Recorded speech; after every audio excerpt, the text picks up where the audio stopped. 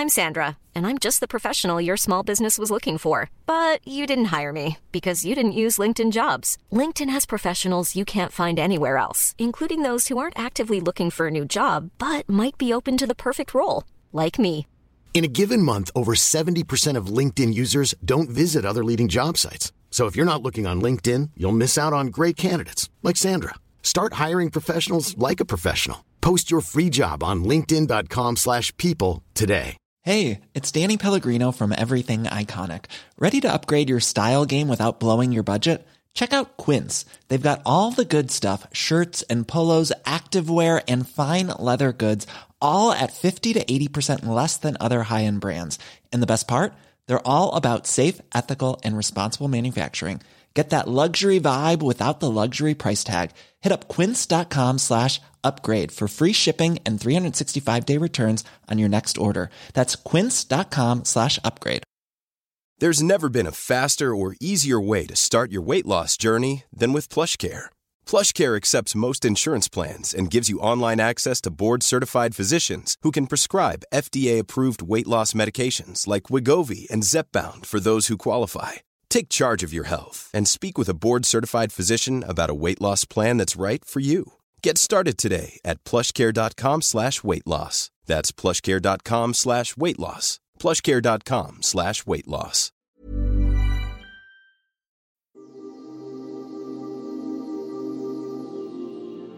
Good morning, everybody. It is Thursday, August 10th, 2023. I'm your host, Matt Deemer, and I am back today. I went on a road trip yesterday out of state. I promised you that I would have some comments on Ohio's election on Issue 1, and I'm going to do that right now. If you have any questions or comments, please do me a favor. Reach out to me, bookings@todayinweb3.com, and do me a favor, go to Apple Podcasts or wherever you're listening to this podcast, and like, subscribe, share it with people, and leave us a nice comment. On Tuesday, Ohio had an election for Issue 1, and Issue 1 was going to change the way that ballot initiatives went to the ballot, went to the Constitution, went to Election Day. It was going to change it from having 44 counties be involved to all 88 counties, and 5% of the people who voted for the governor in the last election have to sign on a petition to get something on the ballot.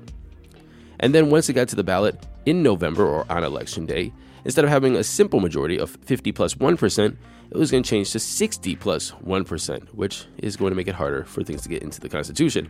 In my opinion, it was a way to stop a democratic process, at least slow it down. And I think that any way to slow down the democratic process for people to get out and vote, to say that they can change their Constitution or what laws are being enacted or enforced within their state or within their hometown or their region or their city, I think is a bad thing. I want more democracy, not less. A lot of people were and are saying that this is a referendum on abortion and gun laws and marijuana laws here in the state of Ohio. I think that's a partial truth, but not the whole truth. I think the whole truth is what we had is a single issue on the ballot. And when you're talking about issues, and the issues reach across the aisle, they're not Democrat or Republican in its essence. This was an issue about how do you want your democracy to work? And Republicans and Democrats both came out and said, hey, we do not like this. And we want it to stay the same way it's been for 113 years. So personally, I think this shows us something bigger. That issue by issue, we can agree on more than we disagree with. Or we can agree that this is a conversation to have, find the conversation, find a way to talk about it, have the debate, and then find solutions and results.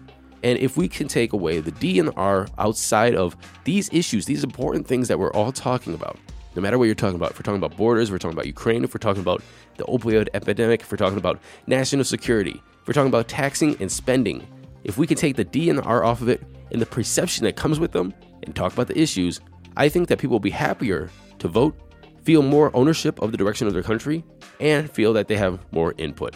What do you think? Bookings at todayinweb3.com. Let's get into today's crypto news.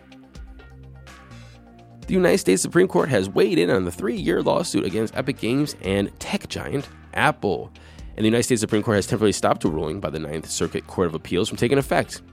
Back in April, the Ninth Circuit Court of Appeals have found that Apple violated California's unfair competition law by not allowing iOS apps to provide users payment options outside the company's own in-app purchasing mechanisms.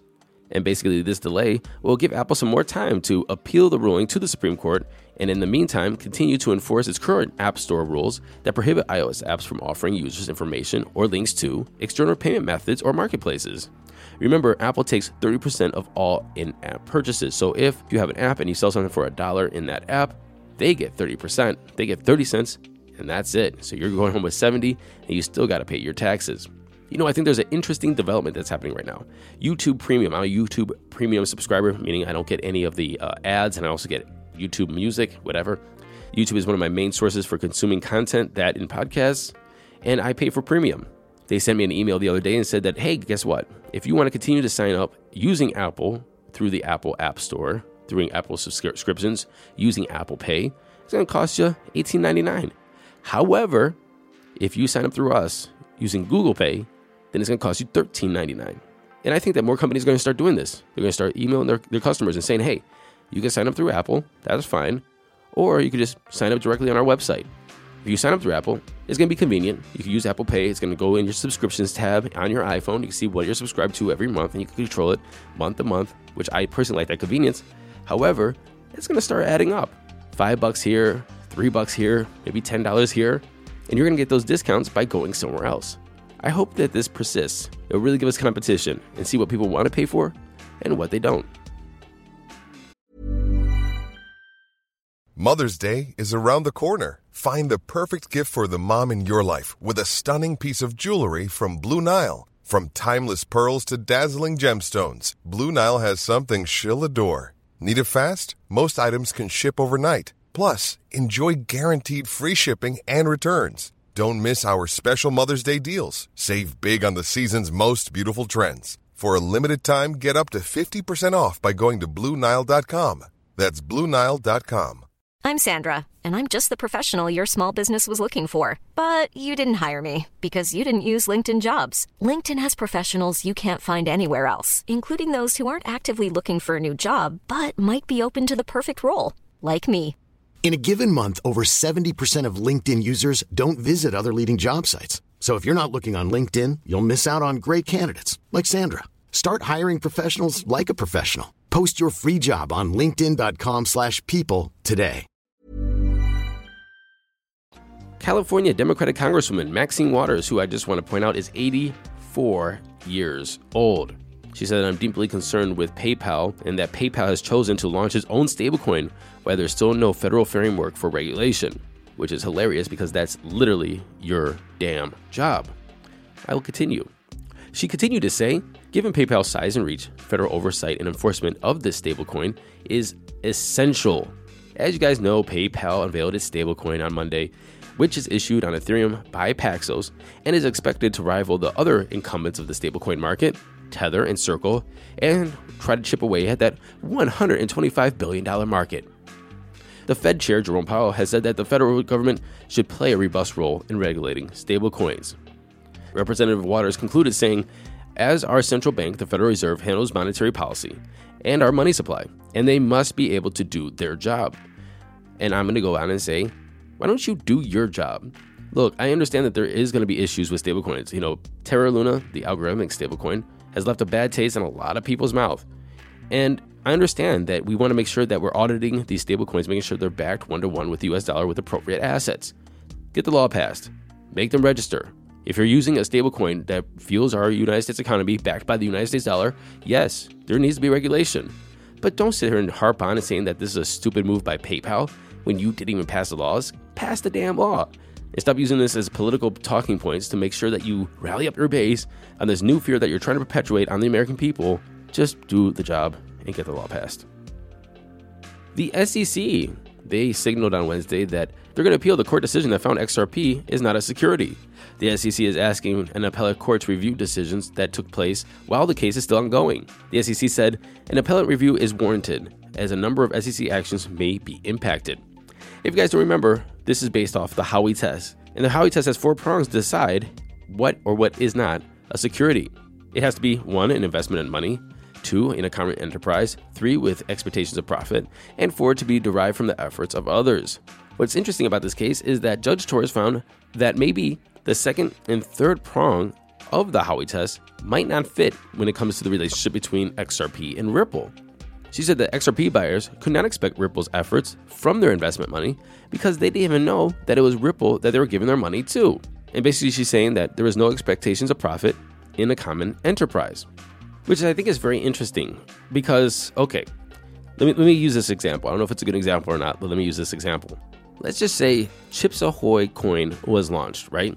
And everybody aped into Chips Ahoy coin. Everybody likes that American chocolate chip cookie, crunchy. They also have chewy, but Chips Ahoy brand token is now launched. You want Chips Ahoy token to go moon.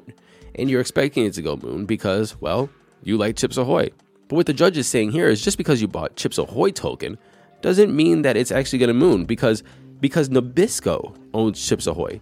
And most people, just because there's a subsidiary brand owned by a bigger company, doesn't mean that you actually know that Nabisco owns Chips Ahoy. So people who buy Chips Ahoy token just because they like Chips Ahoy cookies and they want Chips Ahoy to moon, doesn't mean they're expecting Nabisco to pump their bags.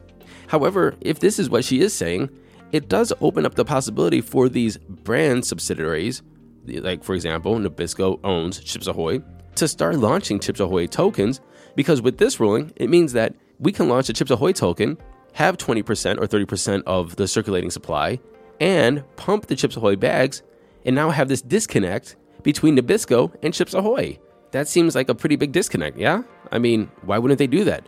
Well, if they're going to do that with Chips Ahoy, might as well do it with Cheese Nips, Rice Thins, Saltines, Ritz Crackers, Oreos, Nutter Butter, and some Teddy Grahams. I would ape into some Teddy Grahams token. And so, did they just create a multi-billion-dollar market cap from all kinds of tokens? Because there's no way that I can ape into Teddy Grahams and know that Nabisco owns Teddy Grahams. And there's no expectation that Nabisco will use my Teddy Graham money to pump my bags. Do I got that right? And if I do have that right, this ruling could open up a big can of worms. What do you think? Bookings at todayweb3.com. Our French buddies over there, France has amended their registration requirements for crypto firms to better align with the European Union's new regulations. The Markets and Crypto Assets Regulation, or the MiCA regulation, is the new standard for digital assets in the EU. This enhanced registration requirements are set to take place on January 1st of 2024 and will be mandatory for all new players looking to provide regulated services, said France's financial regulator, the AMF. And finally, the most interesting news of the day. In a July report from cybersecurity certification platform CER, found that only 6 of 45 cryptocurrency wallet brands, or 13.3%, have undergone penetration testing to find security vulnerabilities. That is surprising. Of these, only half have performed tests on latest versions of their new products. So they're rating this as a score from 0 to 100, 100 being the best, 0 being absolutely the worst, and desktop wallets on average scored 48. Mobile wallets are a little bit better at 51. And contrary to misconceptions, desktop extensions are 58 out of 100 in terms of security. So as we know, the Atomic Wallet fell victim to a sophisticated hack, resulting into an estimated $35 to $100 million of various cryptocurrencies stolen. But despite having similar downloads as Atomic Wallet, some wallets had considerably higher security scores according to their rating. Exodus, 69 out of 100, IM Token, 67 out of 100, Token Pocket, 62, and Koinami, 47. There's always the debate that open source is better than closed. I mean, open, everybody could audit. Closed, you don't know what's happening with the code or the back end. Well, they found the difference between security between fully and partially open source is insignificant.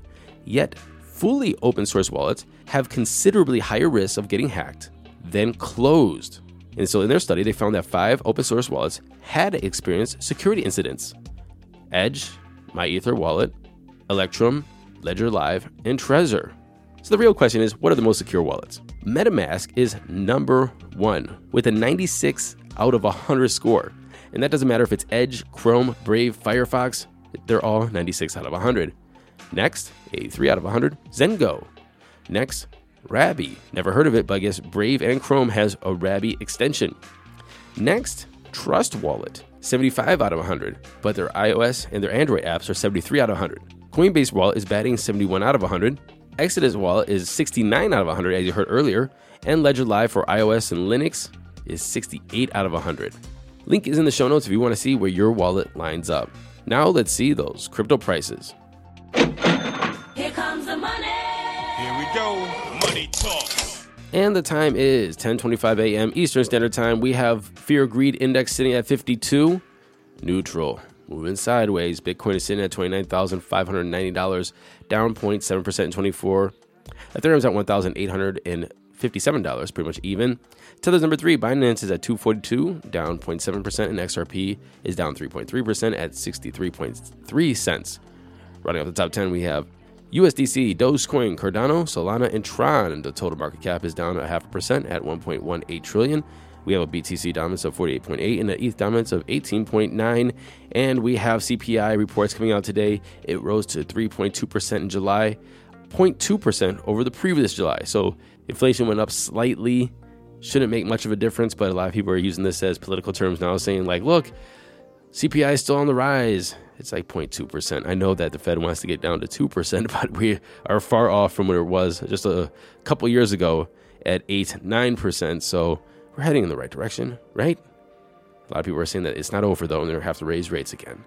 Any thoughts on this? Again, bookings at todayinweb3.com. Until tomorrow, for more crypto news and Asia focus, happy hodling, everyone.